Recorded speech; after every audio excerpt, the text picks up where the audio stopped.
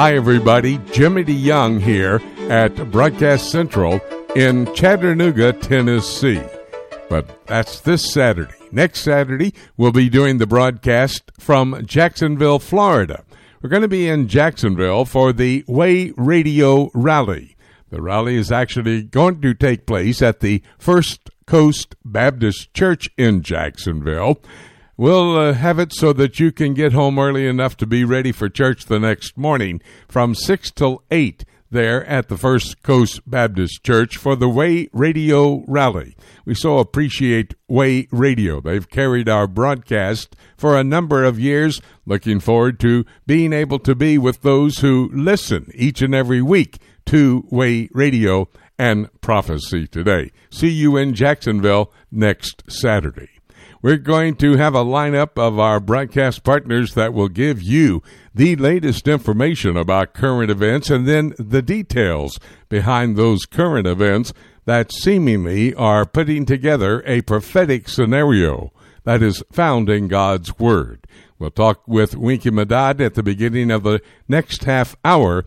Winky's going to give us insight into the recently released and an annual report from the United States on human rights.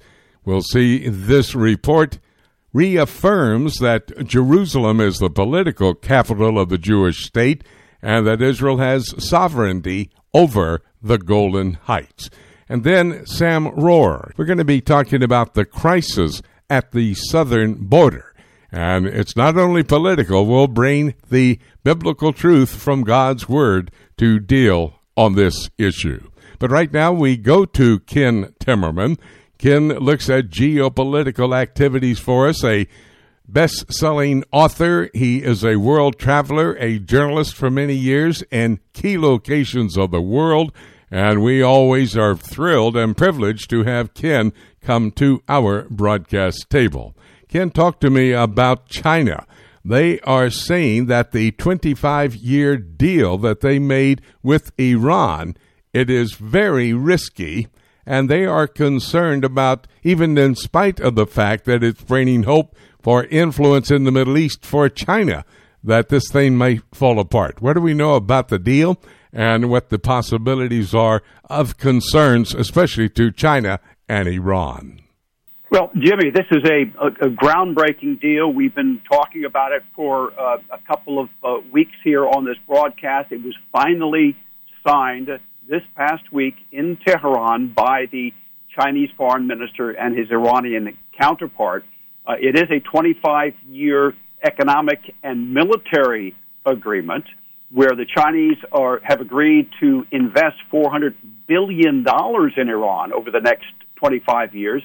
Much of it in the oil industry, the gas industry, but they will also be building ports and integrating Iran into their Belt and Road Initiative. Now, some analysts think that this could create difficulties for China with other countries in the region, such as the Saudis or the United Arab Emirates. But look, the Chinese are playing a long game here, and they are making very clear their foreign minister has also gone to Saudi Arabia and the UAE recently, trying to calm down their fears of this strategic arrangement with Iran. I think that China has understood they can outmaneuver the United States, the Biden administration, which has been very sluggish on the uptake here, has not really been challenging China on this relationship. Remember also that over the past couple of months, China has dramatically expanded its illegal imports of Iranian oil, and the U.S. has said nothing about it. The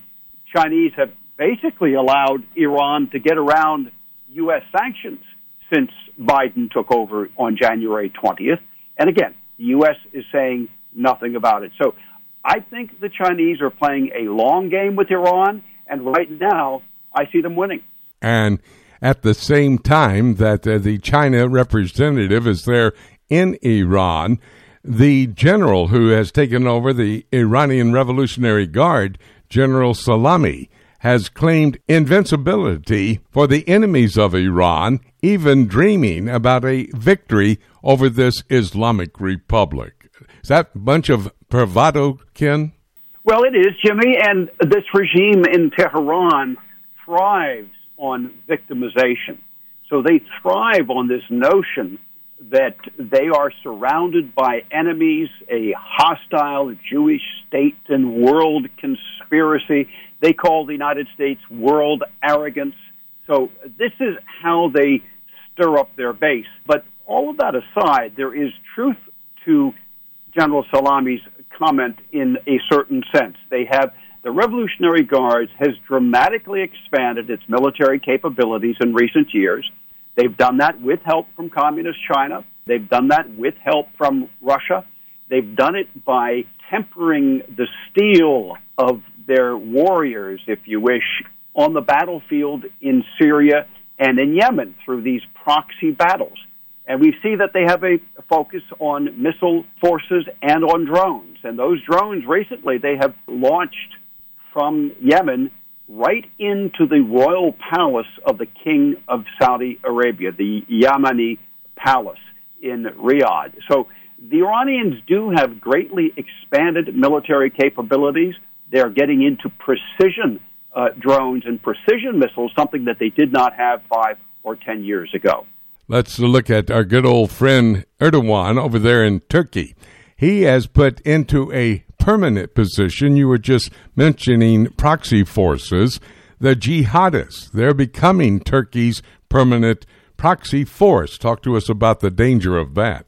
Well, again, this is something that has been building over the past couple of years. In particular, this is Turkey being involved in northern Syria, backing the radical ISIS offshoots there, who now are challenging the Kurds for control of that area in northeastern Syria. But Turkey has also recently used these fighters, these Syrian fighters, sent them to Libya, where they have fought against pro-Western and pro-Egyptian forces there. He sent them recently also to Azerbaijan to battle with the Armenians. So Turkey is not just engaged itself in northern Syria, but it's using this jihadi force that it is recruited, that it's supplying, it's maintaining, it's training, it's arming. It's using this force as proxies against others in the region that it does not want to confront directly. And that is a new development. The war-torn country of Iraq, its prime minister, is seeking to boost ties in the first visit that they are going to have with Saudi Arabia. The Iraqis need some good help and assistance there in the Middle East. Saudi Arabia could be that help, could they not? Well, that's what the Iraqis are hoping. But the prime minister has to really appease the Saudis, reassure them that Iraqi territory is not going to be used by Iranian proxies to attack them. So Prime Minister al-Kadhimi, the Iraqi, really had to focus on that in his talks with the king and with Mohammed bin Salman, the crown prince, because there were attacks not too long ago against Saudi Arabia that an Iraqi-based militia that was supported by Iran claimed they had launched from Iraqi territory. So Prime Minister Kadhimi had to reassure the Saudis that there hadn't been attacks in the past from Iraq. Now, he may have been just saying that, but much more important than what happened in the past is his promise that there will not be any attacks in the future. And that's absolutely key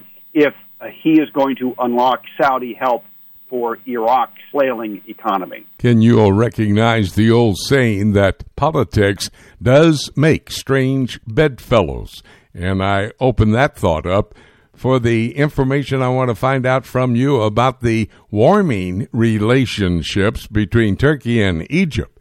Is this some type of a sign of shifting geopolitical activities?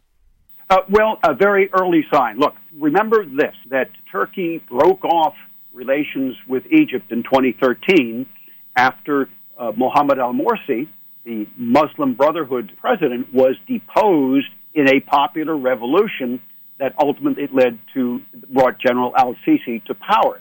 So Turkey had been backing the Muslim Brotherhood. Turkey is a Muslim Brotherhood country, run by the Muslim Brotherhood, supporting the Muslim Brotherhood worldwide. Remember, it was the Muslim Brotherhood that gave rise to Al-Qaeda, to bin Laden, and to ISIS.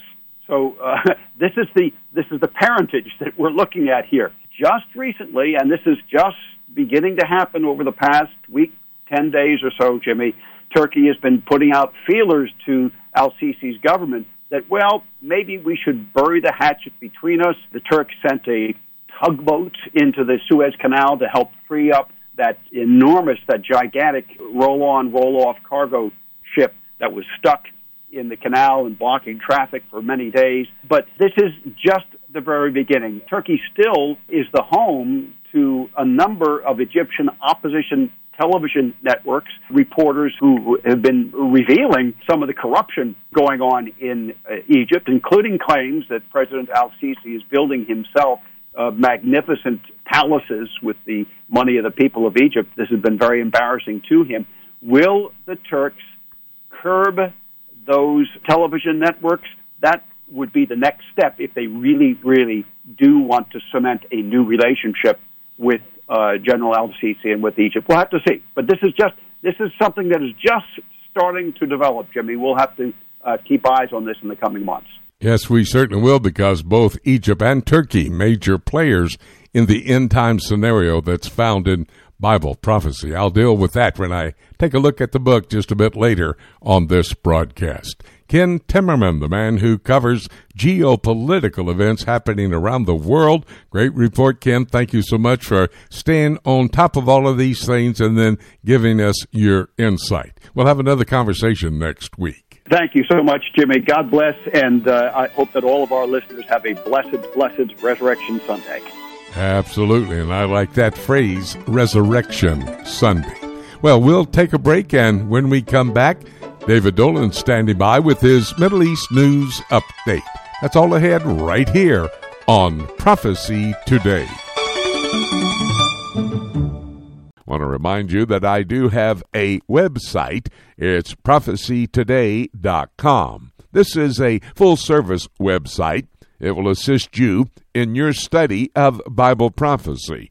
For example, I have a prophecy bookstore with a number of materials that will help you as you study through the prophetic passages of God's Word. I have a number of books, DVD documentaries, and 5-hour audio series on the subject of Bible prophecy.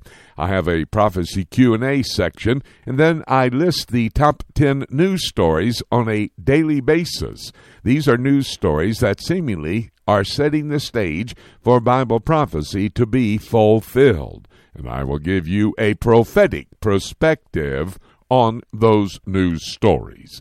That website that you should bookmark is prophecytoday.com. Every believer needs to understand Bible prophecy. Whether you're a novice or a student, we are here to help you. Just visit prophecytoday.com and click on the link for the Prophecy Bookstore. There you will find a large selection of CD sets, DVDs, and books for the Bible prophecy student written by Dr. Jimmy DeYoung and other prominent scholars. While you're there, be sure to check out Dr. DeYoung's latest series called Presidents, Politics, and Prophecy. This series examines how God has used human leaders in general, and specifically the last 7 U.S. presidents, to set the stage for Bible prophecy to be fulfilled. This was shot on location in Washington, D.C., and is available on DVD or as a 10-hour audio series on CD. Be sure to check back often for special deals. You can visit prophecytoday.com and click on Bookstore, or you can go directly to prophecybookstore.com. Welcome back to Prophecy Today. Jimmy DeYoung here at Broadcast Central in Chattanooga. Remember, next Saturday we'll do the broadcast from Jacksonville, Florida, and then have the Way Radio Rally there at the First Coast Baptist Church. Come and join us if you will. Ken Timmerman just told me that indeed he may be there. I'd love to introduce him to you. Maybe he'll have a word or two to say. That's next Saturday, Jacksonville, Florida, Way Radio Rally at the First Coast Baptist Church. Now, as promised, our Middle East News Update with David Dolan. David, as we're looking at news in the Middle East, China has come into Iran, signed a 25-year agreement, and a $400 billion, that's a B, $400 billion investment by China in Iran. the Israelis must be very much concerned. What can you tell us about those concerns? Well, Jimmy, they knew that China was having quite a bit of dealings with Iran. It's no secret that Iran has been illegally selling its oil to China and that it has sanctions against those sales, but it's doing it anyway. Billions of dollars a year of oil passing that way. So that's been happening for some time. But this announcement of this package, huge package, did come as quite a shock in Jerusalem. They weren't quite expecting that. And, of course, it's a major political coup, as it were, for Iran to have one of the world's biggest countries, well, population-wise, the biggest, and the second biggest economy that soon may become number one. To have them backing them and on their side is very, very important. But again, we've had naval exercises involving Chinese ships, also Russian, of course, with the Iranians. So just reminding the United States and Israel and Western European countries that Iran does have some powerful, big friends. And, of course, as you look at the alignment of nations in the Middle East, we can see why that is a key political move for China and Iran. And that has encouraged Benjamin Netanyahu, who is leading with the number of Knesset members that were elected in this recent election in Israel. Not enough to yet form a coalition government, but he is now calling for all right-wing parties to come together and form, though they're rivals, come together and form a coalition government. Is that a viable possibility or not, David? Well, Jimmy, it would be a very easy thing to do if it just wasn't the personalities involved and the tough stands they've taken. Indeed, the Prime Minister pointed out correctly that the right-wing bloc took 65 seats, 65 seats in the Knesset. A majority is 61.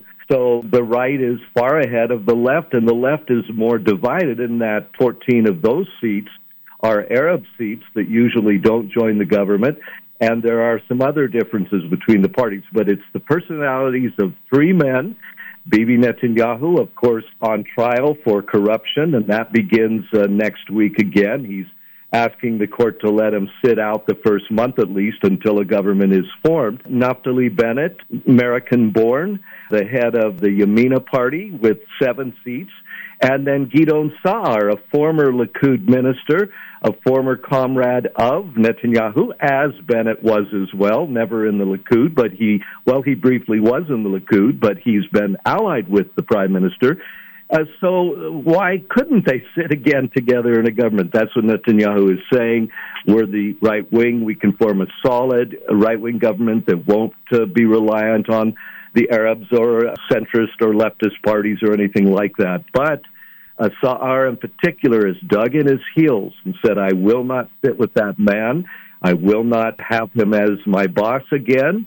I'm not joining a Likud-led government as long as Netanyahu is the leader of the Likud party. So we'll just see, but Netanyahu could, as I pointed out last week, woo some of the members of those parties, individual Knesset members, to back him. And that has happened before where they've left their little parties and joined the big one. So there's different ways you can do it, but it looks like a lot of horse trading ahead. David, I've heard some reports that the Biden administration and Joe Biden himself tried to interfere in these most recent elections there in Israel.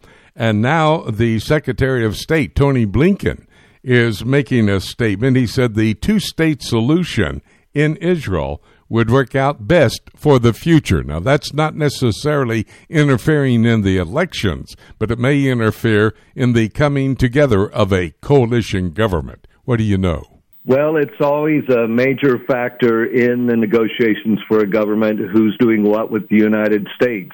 Still Israel's strongest ally, its most important friend, and one that they want on board. Like I've said several times, they're not surprised in Jerusalem that a Democratic Party administration would revert to what has traditionally been Democratic Party policy, which is the two-state solution, support for the Palestinians and some other things. And we did have an announcement this week, quiet announcement, that financial aid is being restored from the White House to the Palestinians, so millions of American tax dollars now again flowing to the PA.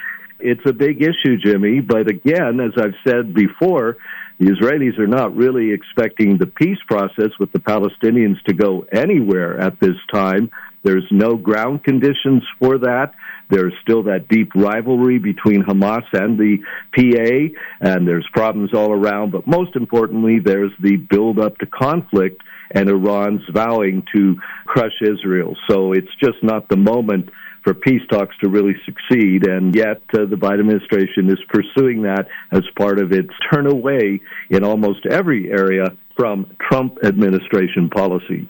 Well, you talked about Biden administration ramping up some of the funding for the Palestinian Authority and doing that quietly. There's an upcoming election for the Palestinian people as well. That's going to impact that election, will it not? Well, again, Jimmy, there are some opinion polls already coming out showing that probably the radical Hamas party will once again, like they did in 2006, the last time there was parliamentary elections quite a while ago, that they will come out on top. They will win a majority of the seats. It was based on that, by the way, Jimmy, that the next year they took over the Gaza Strip. They said, we're the legitimate government, not the PLO or the PA. We won more seats than they did, and that's true.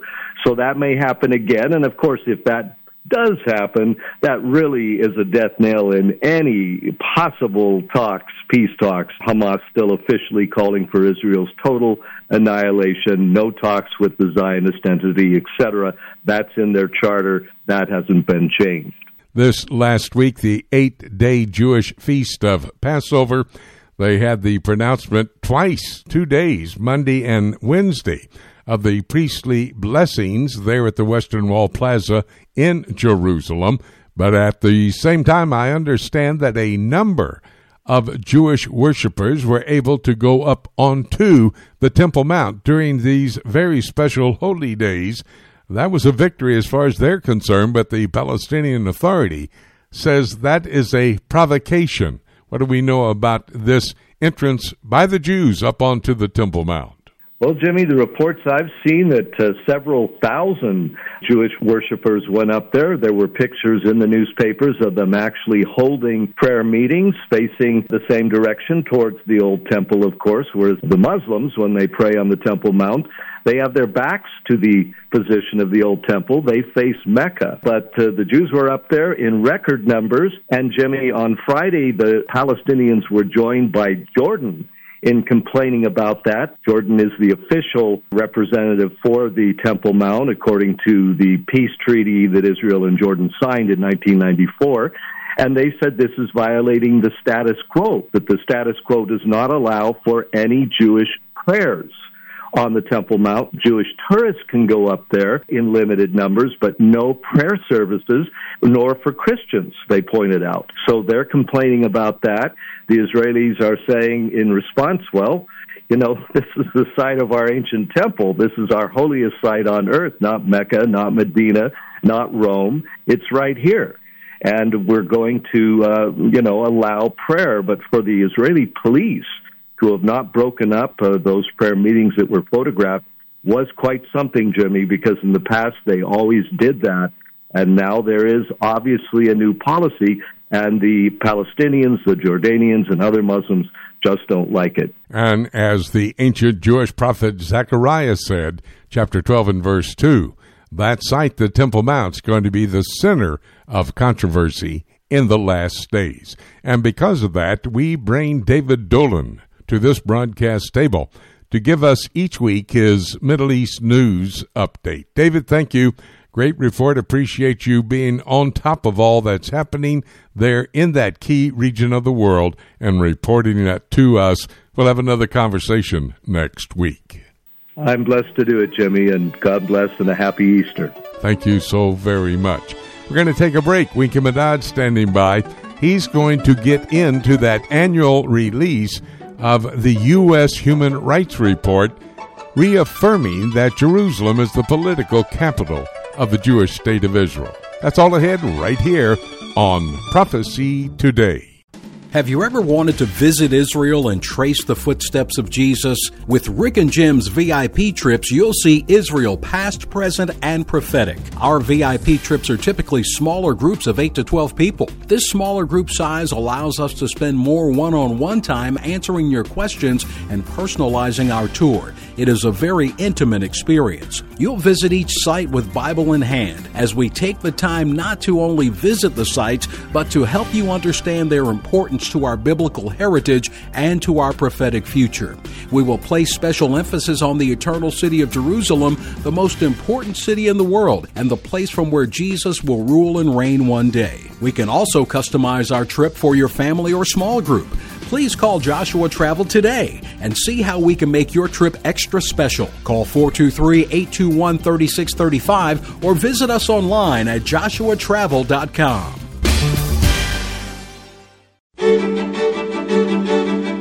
Welcome back to Prophecy Today. I'm Jimmy DeYoung here at Broadcast Central in Chattanooga, Tennessee. We move into our second half hour. Winky Madad standing by in Israel. We'll go to him to talk about a very important report issued this last week by the United States, and a potpourri of other items we'll cover with Winky as well. I want to tell you about next Saturday, a week from today. Judy and I will be in Jacksonville, Florida. We'll be there for the Way Radio Rally in Jacksonville, and it's going to be held at the First Coast Baptist Church.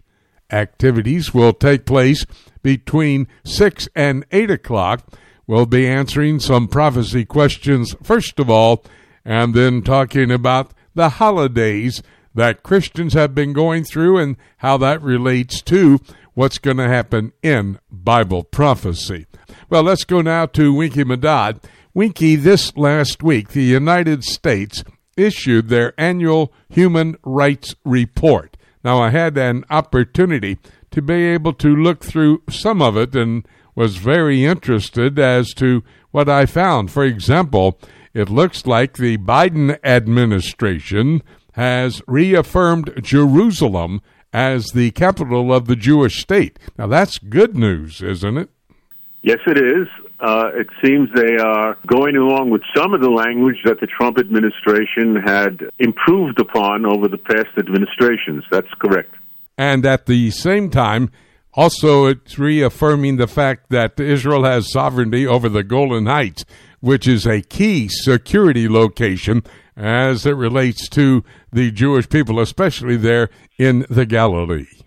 That is correct. Although, Jimmy, they have replaced some of the language that had been switched by the Trump administration.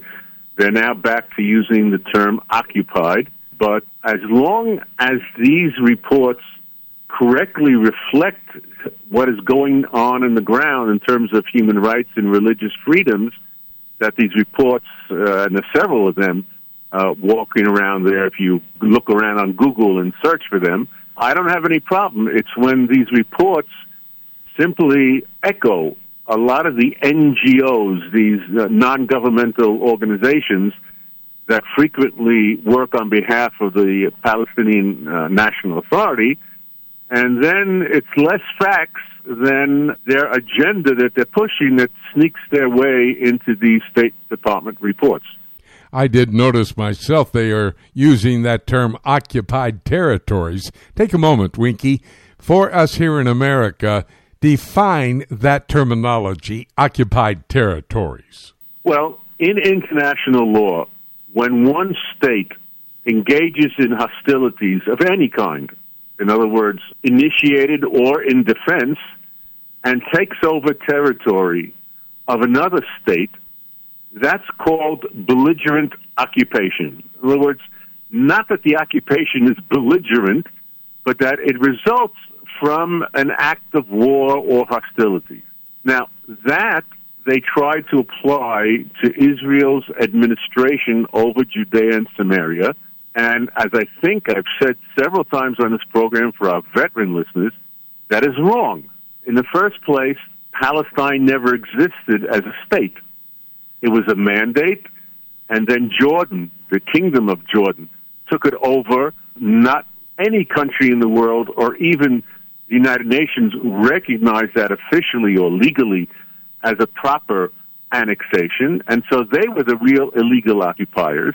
And secondly, of course, is the fact that Israel has a better claim to Judea and Samaria because that was the territory the previous international organization, the League of Nations, which the United Nations took over, recognized as the territory of the Jewish national home.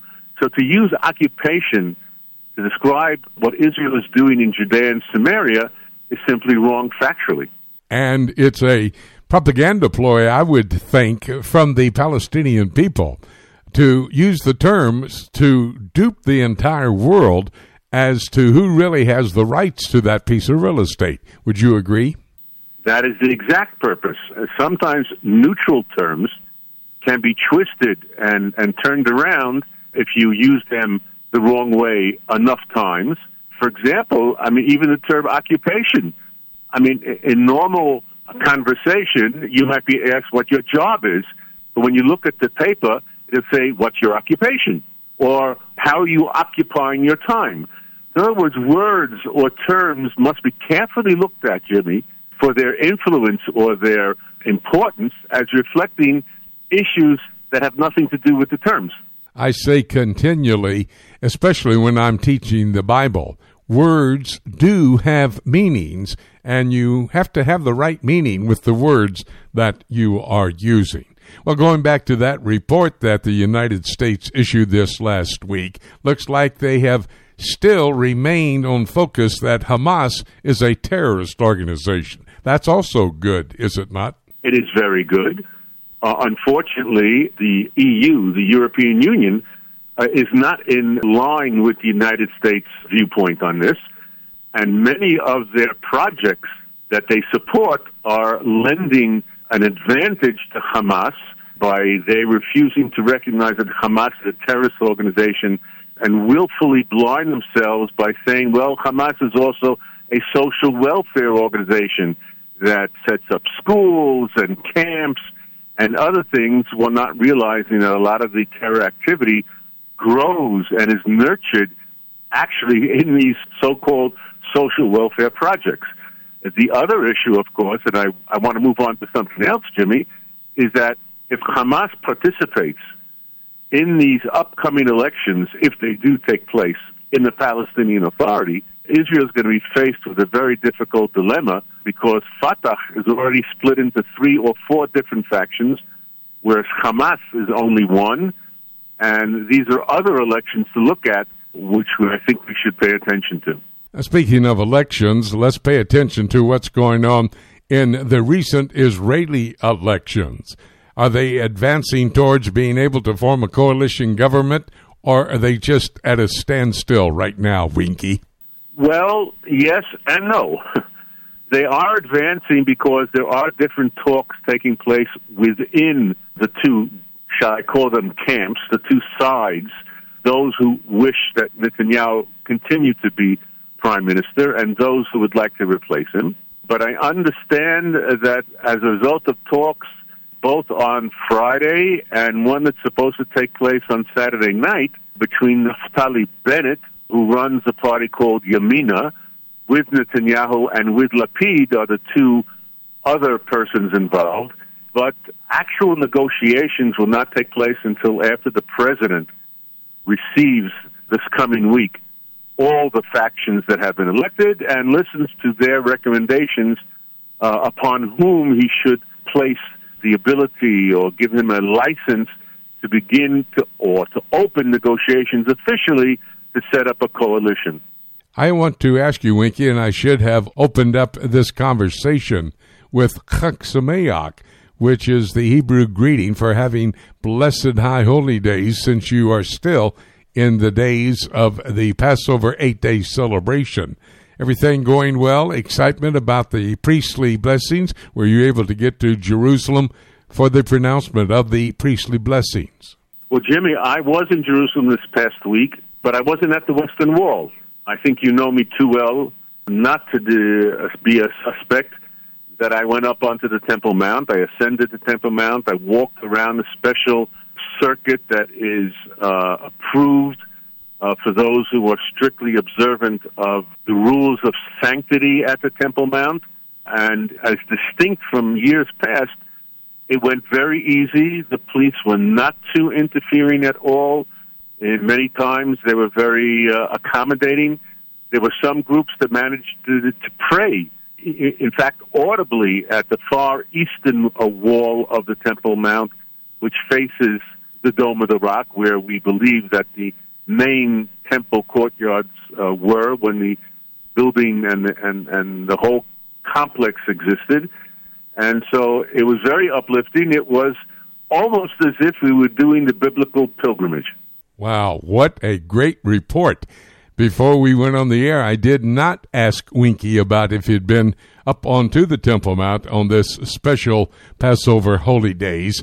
But that's a great report, Winky. Praise the Lord for the opportunity for you to be there. I guess you were just really thrilled and felt like you were closer to the God than any other time that you could be, right? Well, that is the purpose. That is the feeling.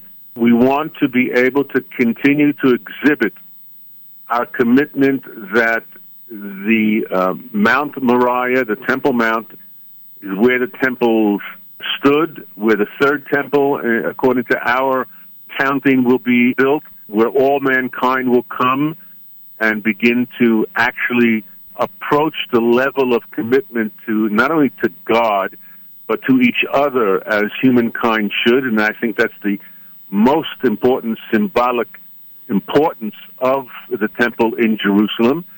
And if we can do that, and we can continue to ascend and to walk around and to murmur, if necessary, some of the prayers or the psalms, that is our dedication, and I think that is well known.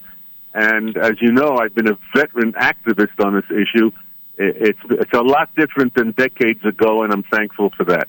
That's the voice of Winky Medad, a very happy voice indeed. Winky, thank you for giving us some updates on the issues we discussed today.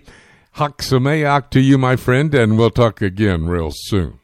Jimmy, thank you very much. Chag Sameach to you, and goodbye to you and the listeners.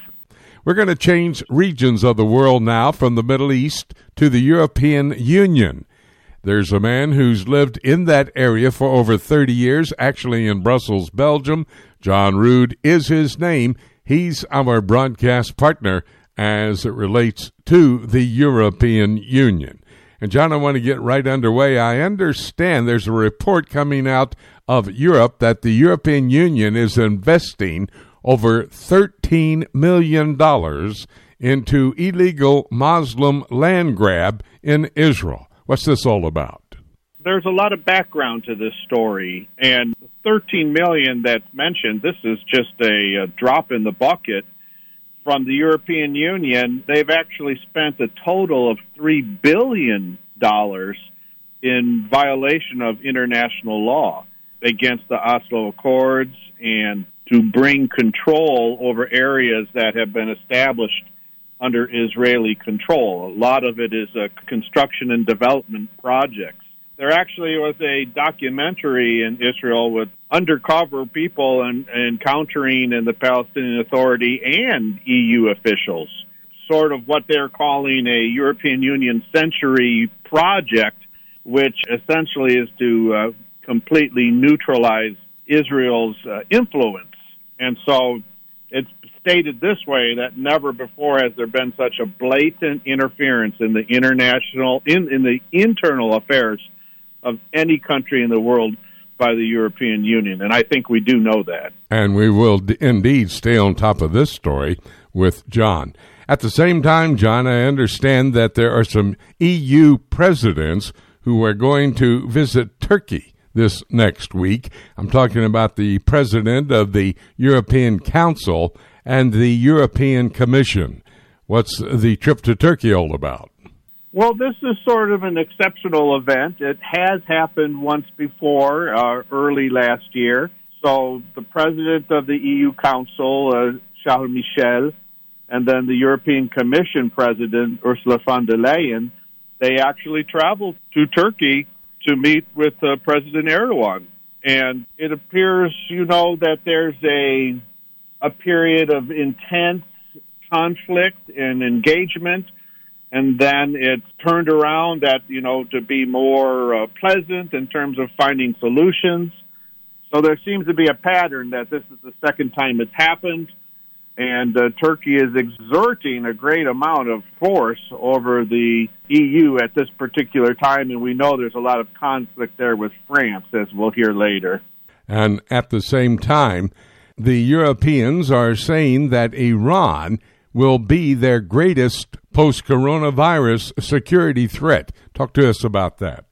Well, Iranian threat is certainly the greatest in the region, and it was the ex-former Secretary of State, CIA head Mike Pompeo, who's come out and stresses the urgency of the situation and stressing for the E3, France, Germany, and the UK, to unite and take action against Iran and avoid a potential, nuclear confrontation. He's basically stating that President Biden has miscalculated the entire threat. Although he's not giving in completely, he said he's not going to reimburse Iran for money that was lost. The U.S. will not re-enter the nuclear deal until Iran stops enriching uranium. It doesn't appear to be happening. Interesting figure is that since President Trump's withdrawal from the nuclear deal, it's estimated that cost the Iranian economy $1 trillion. And that is a lot of change that the Iranians are going to have to deal with. John, a great report. Thank you so much. We'll talk again next week. Thank you so very much. Well, speaking of political activities, we're going to focus now not on the European Union, but the United States, and in particular, its southern border. And I'll bring a former political leader in the Senate of Pennsylvania for over 20 years. Now he's the host of a radio and television operation, Stand in the Gap Today. Talking about the Honorable Sam Rohrer. And Sam, I was looking at the news and watching what's going on in our southern border. And in connection with my study of the Word of God, the nation of Israel, I remembered that many times in the Bible we see the word borders used, and especially in light of the state of Israel. God, in 38 passages in the Old Testament, gives us the biblical borders for the state of Israel in the future. So I understand borders are key.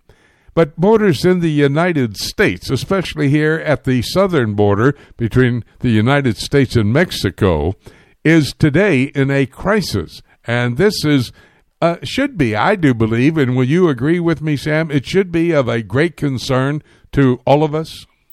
Well, Jimmy, absolutely, and really for a couple of reasons.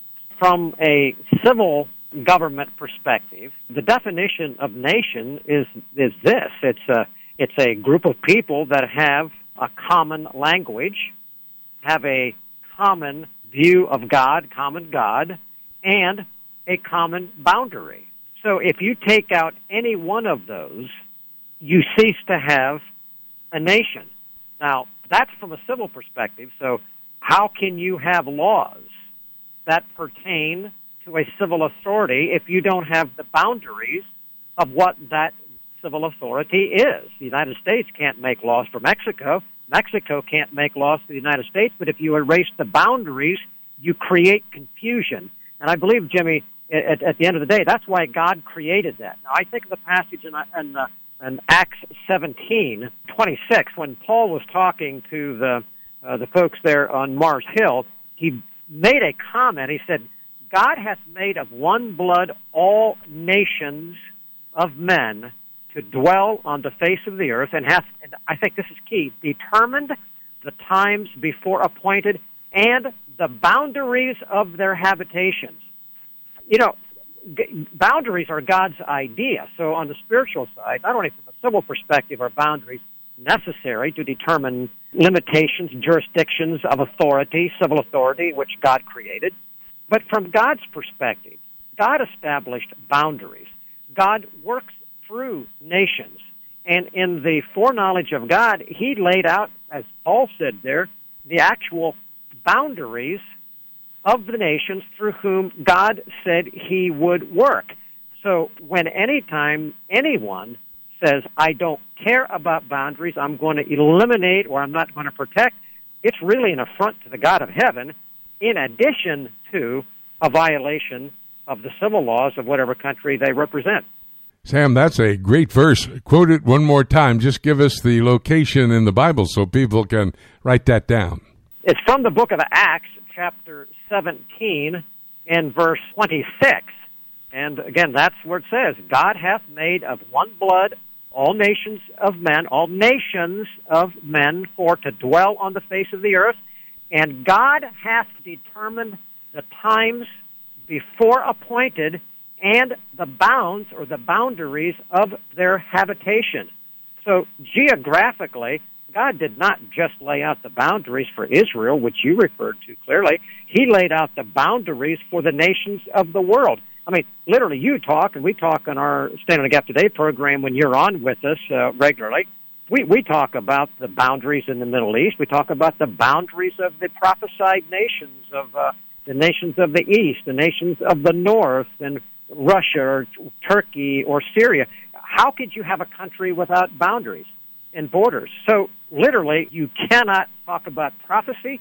You cannot talk about God's sovereign plan of redemption as it's carried out, and you cannot talk about how God has promised to work his plan through the nations of the world unless you have boundaries to determine the nations of the world. Sam, just a moment ago, I opened our conversation talking about a crisis at the southern border of the United States. However, President Joe Biden and his administration do not want to call it a crisis. Is it a crisis or not?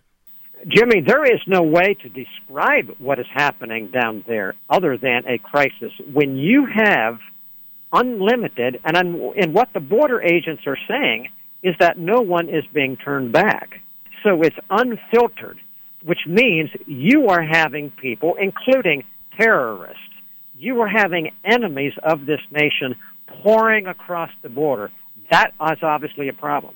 We're finding that they're coming across, and over 50% of the numbers I've seen of them are testing positive for COVID, and who knows whatever else disease they are bringing in. So that's another one. And I just heard today the latest reports come out. They're saying of the women and children that are coming across, 80% was the number that was reported today, are indicating that they have been raped one or more times. Jimmy, if that is not a crisis, then I do not know what it is. But, you know, when you turn your back on the God of heaven and you turn your back on the basic things of the law and justice and the purpose of government to protect those who do well and punish those who do evil, what God lays out, when you turn your back on the God of heaven, you can't end up with anything other than a crisis and chaos and confusion. Sam, as a former political leader in the state of Pennsylvania and having a mindset of a political person, let me ask you this. Do you believe that Joe Biden and his administration can get the southern border under control? Well, let's put it this way. In theoretical terms, yes, because Donald Trump had it under control, so they could, because they exercise the power of government. But the question is, will they? And the answer is no. I do not think they will, and the reason is that the Marxists, which include the Marxist mentality of this president and the Democrats generally, have been fighting and trying to keep an open border for a long time. So why would a Joe Biden or Kamala Harris or the Democrat majority in Washington right now, why would they want to go back and do anything differently than what they have been doing for years and years? So the answer is, could he? Yes.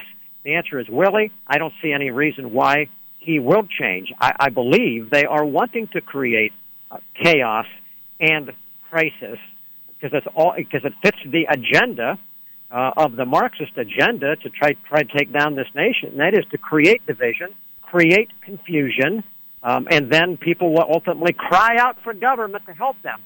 We as God's people should be crying out to the God of heaven, because He's the only one. I know that you and I both would agree. We believe America is a great place to live. And America has always been open for people of other nations to come.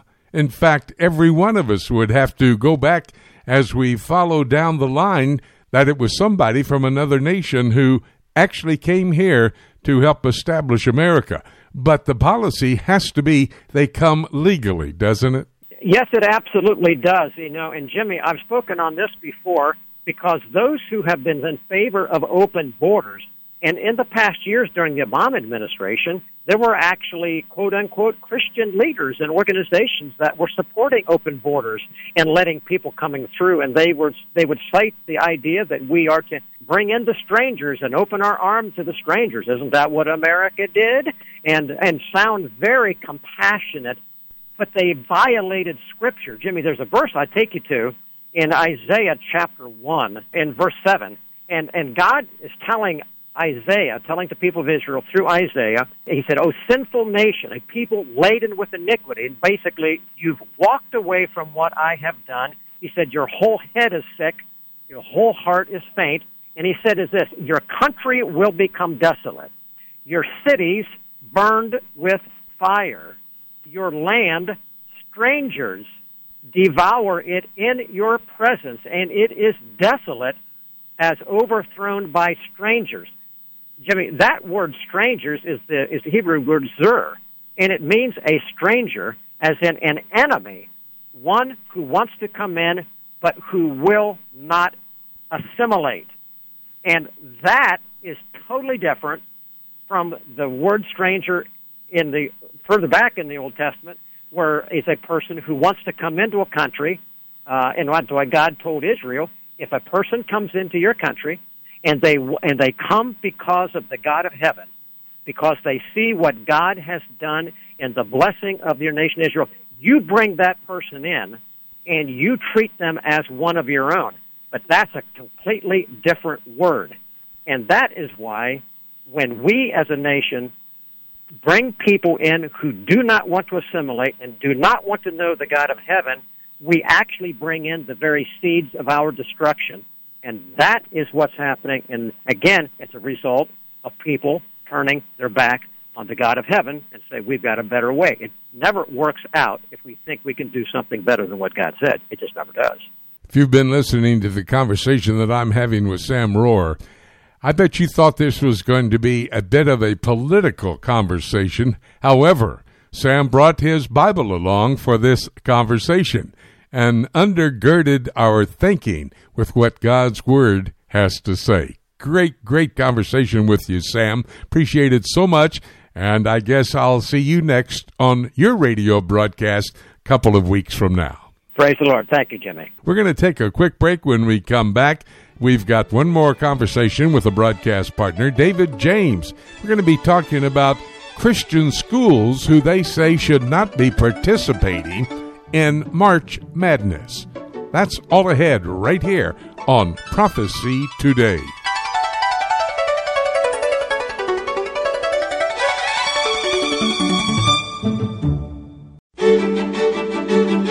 Hi, everybody. Jimmy DeYoung. Welcome back to the last half hour of our 90-minute broadcast, Prophecy Today. So glad you could stay along with us. Please answer the poll question. It's on the home page of my website, prophecytoday.com.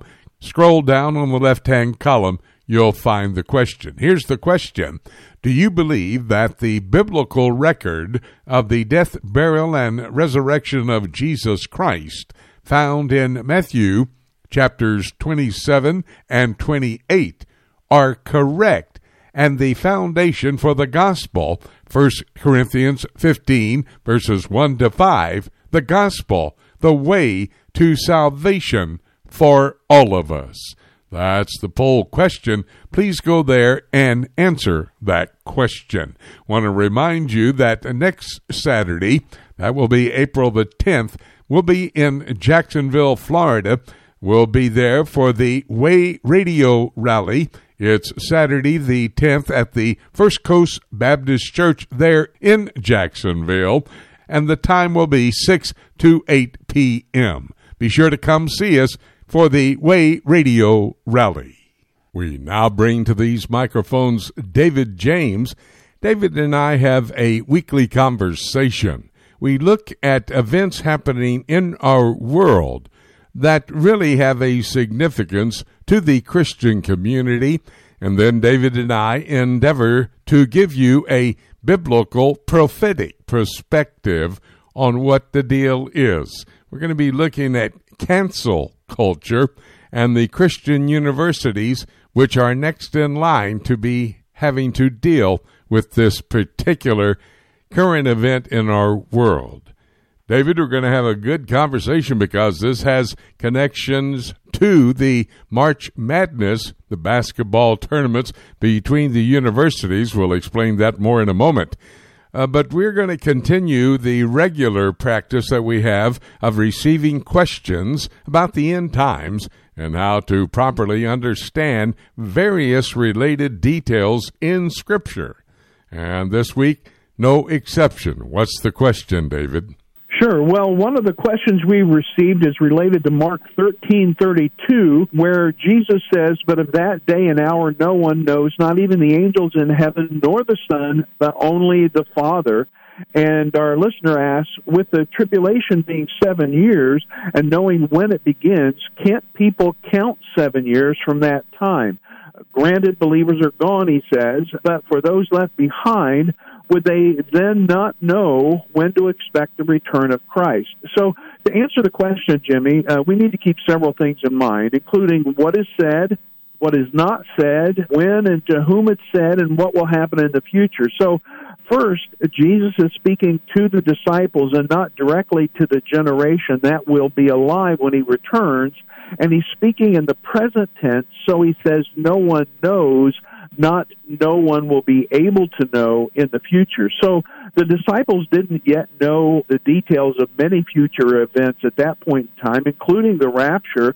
And if you don't know when the rapture will be, then you can't know when the second coming will be. And secondly, there's a gap of unknown duration between the rapture and the beginning of Daniel's 70th week. So the rapture isn't a time marker either.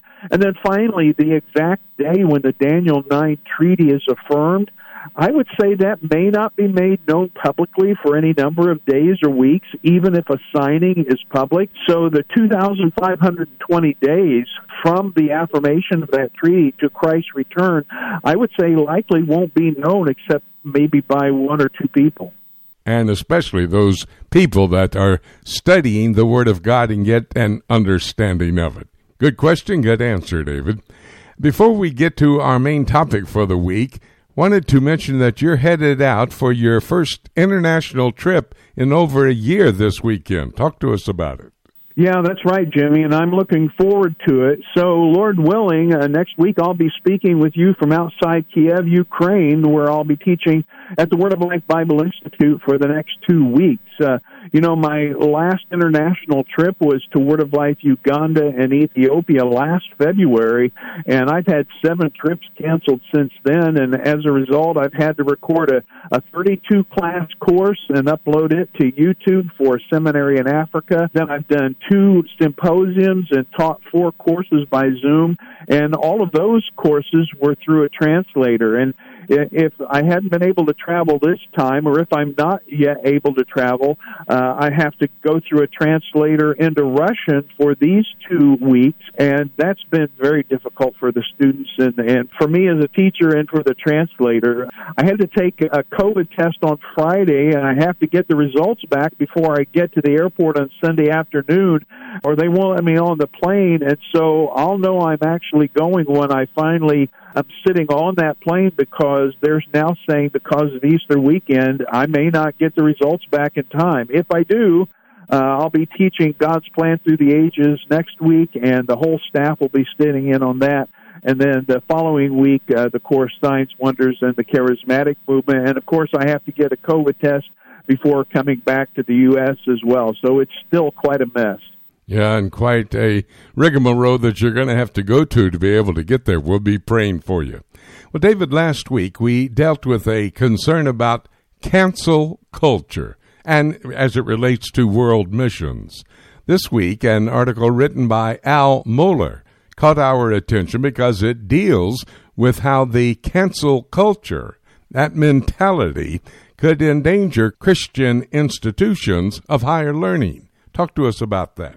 Al Mohler is the president of Southern Baptist Theological Seminary in Louisville, Kentucky, and even though we would have some strong theological disagreements with him, he is an astute observer of culture, I would say.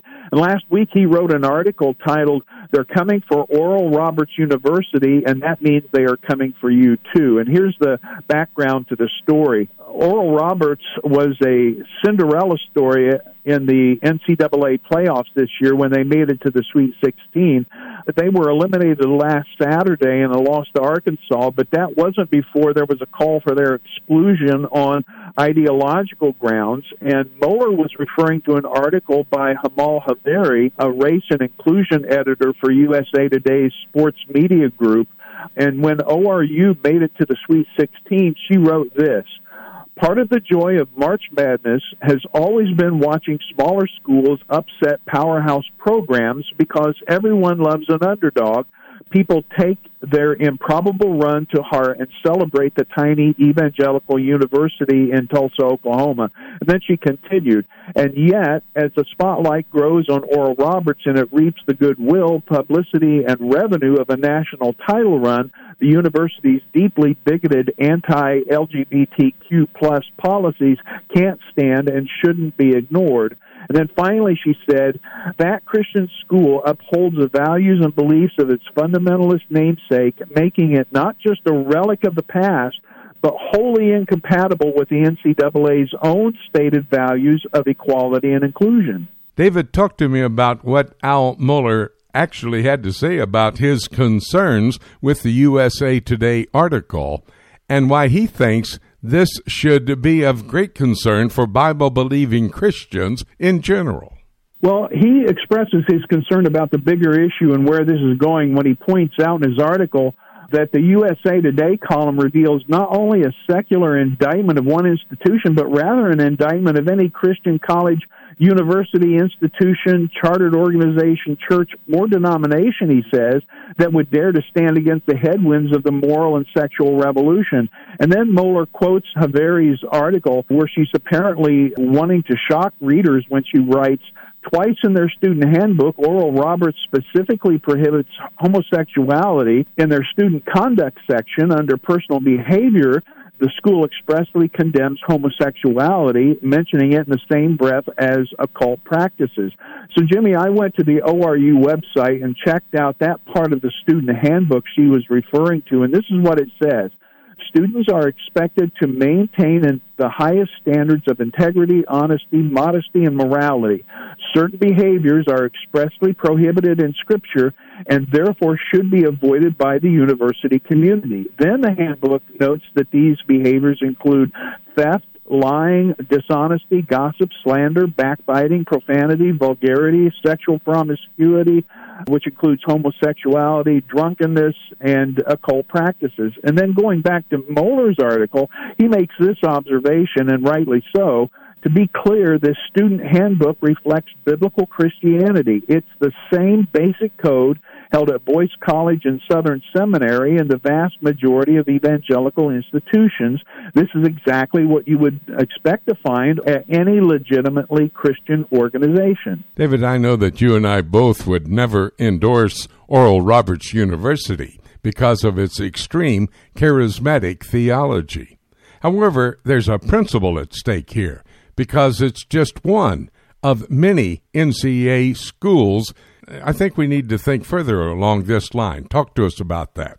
Right. Well, before I get to that, Jimmy, let me just make one final comment about that last observation by Mohler. You know, you and I have been in Christian education for decades, and the vast majority of my ministry has been in Bible institutes where young adults They're just learning to develop biblical convictions and to stand on their own. And most schools I've taught in around the world have a standard of conduct built on biblical principles. And I'm concerned that here in this country, if they're coming after Oral Roberts and the NCAA starts bowing to pressure, then a lot of schools could be in serious trouble. You know, Jimmy, I did some checking, and I had no idea there were so many Christian schools in the NCAA. Here are just some of the NCAA Division I schools that are Christian. And, of course, these would include Catholic and liberal Protestant schools, but the point remains.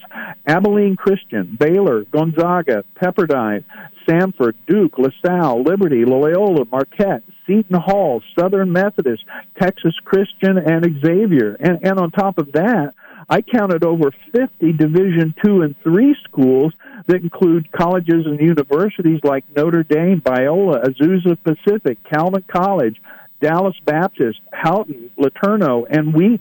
Now, of course, not all of those would have conservative, biblically based standards of conduct, but that can actually make the problem worse for those that do, as more and more schools that are Christian, at least in name, give in to government and societal pressure. Boy, that's an interesting list that you gave us there of those who have some association with Christianity that are involved not only as universities, but members of the NCAA as well.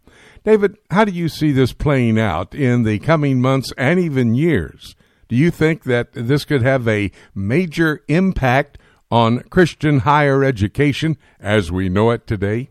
Well, Jimmy, Paul Barreca and I were just talking about this on the phone the other day, and Paul is a former pastor and the current director of Fellowship International Mission, and he's also one of the co-founders of the Alliance for Biblical Integrity, so he's very much keeping his eye on these kinds of things, and he believes, and I agree, that this could be the wedge issue that activists and left-wing politicians have been looking for to force Christian schools to either compromise their stands for biblical truth and principles or to close up shop. When you take a large NCAA Division I school like Liberty University that's already been rocked by scandal over the past year, what are they going to do if they lose their NCAA status? And what happens if that just sets the stage for losing federal funding through financial assistance for their large student body? And I'm not sure there's really much in between compromising or closing.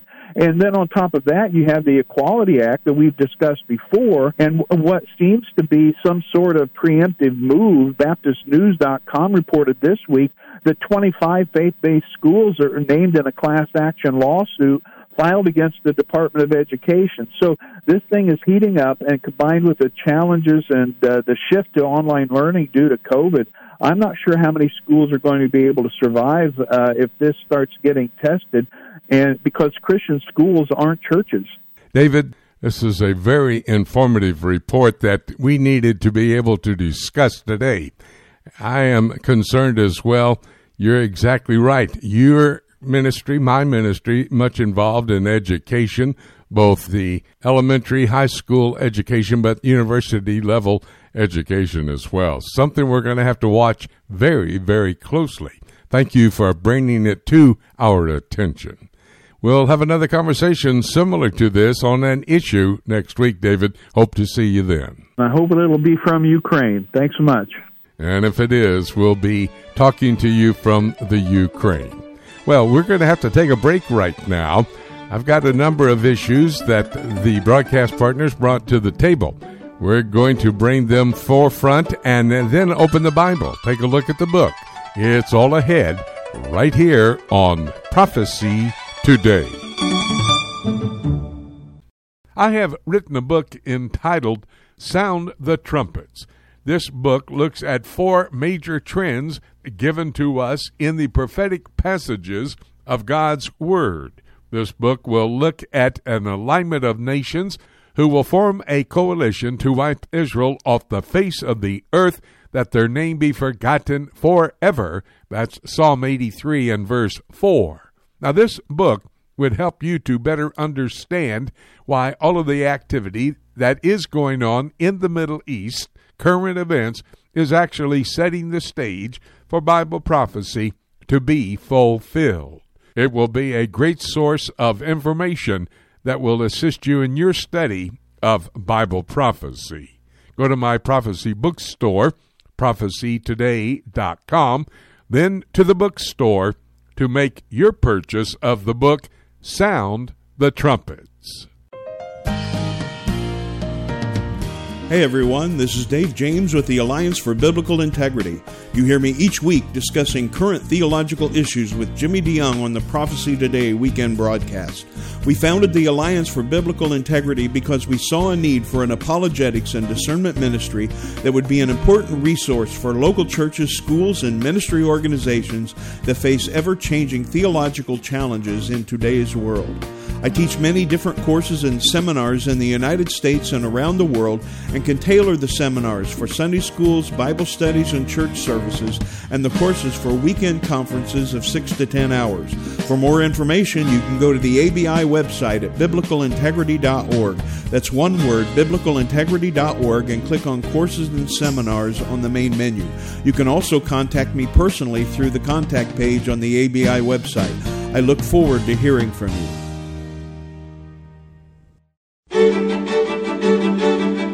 It's time right now here on Prophecy Today for us to take a look at the book. On Prophecy Today weekend, we had 6 of our broadcast partners join us at the broadcast table to give us details behind the headlines that are being covered by mainstream media. However, mainstream media cannot give you details behind these reports on these current events like our broadcast partners can. We do this service for you on a weekly basis so that you can know where we are in God's end times calendar. If you did not have an opportunity to hear all 6 of our broadcast partners with their reports, you can go to my website, prophecytoday.com, go to PTRN. That will be on the right-hand column of the home page as you scroll down, and there you will find all 6 of the reports archived and ready for you to listen to them at your convenience. Please remember to tell a family member or a friend about these reports. That's prophecytoday.com, Prophecy Today Radio Network. Now, on this day before Resurrection Sunday, I want to give you my prophetic perspective on the news covered by my broadcast partners. First, let me say a word about Resurrection Sunday, or Easter, as some of you may call it. Remember, this is not a Sunday for the family to get all dressed up to go to church after the Easter egg hunt early on Sunday morning and having received gifts from the Easter bunny. No, that's not what it's about.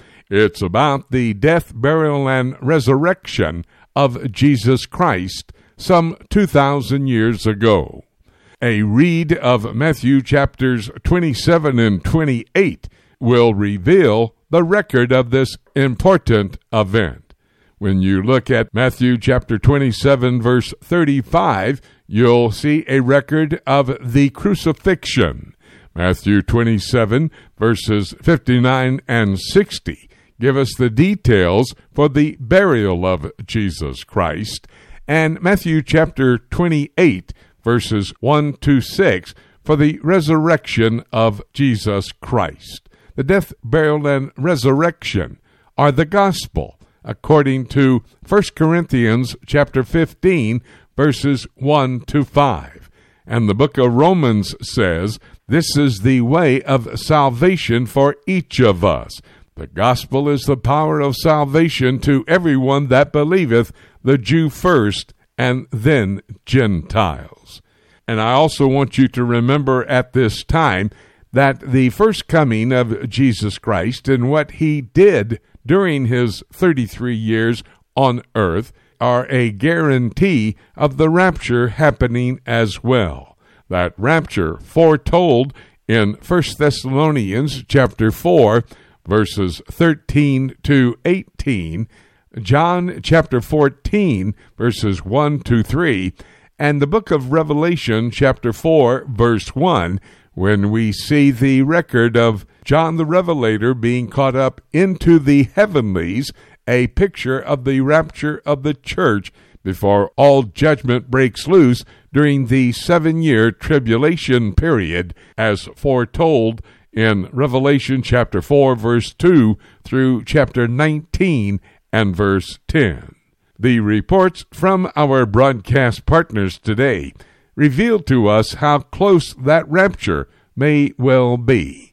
For example, Ken Timmerman, he reports on geopolitical activities for us, and he talked about the 25-year deal between China and Iran, with an investment by China of $400 billion. That's a B, $400 billion in Iran as the major sponsor of state terrorism, an Islamic republic that wants to wipe Israel off the face of the earth.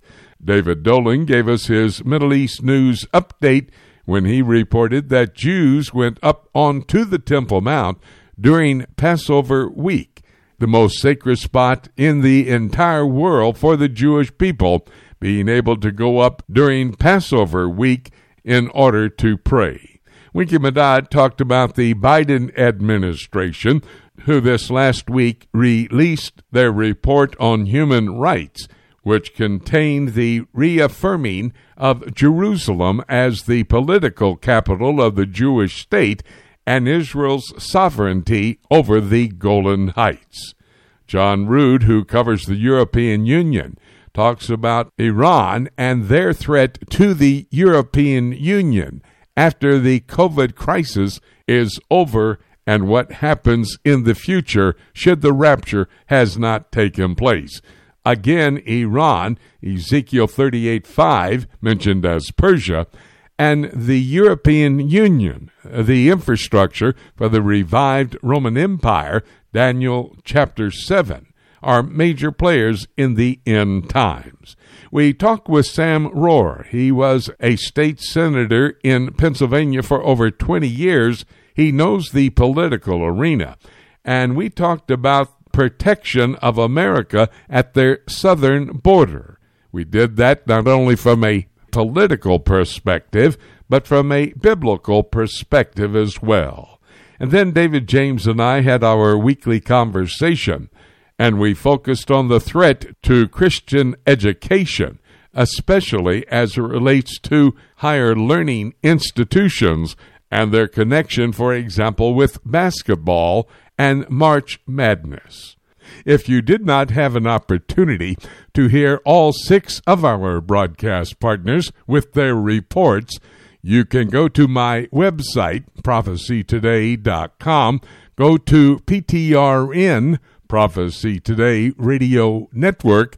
That will be on the right-hand column of the home page as you scroll down, and there you will find all 6 of the reports archived and ready for you to listen to them at your convenience. All of these events reported by our broadcast partners, evidence that the rapture is indeed very close at hand.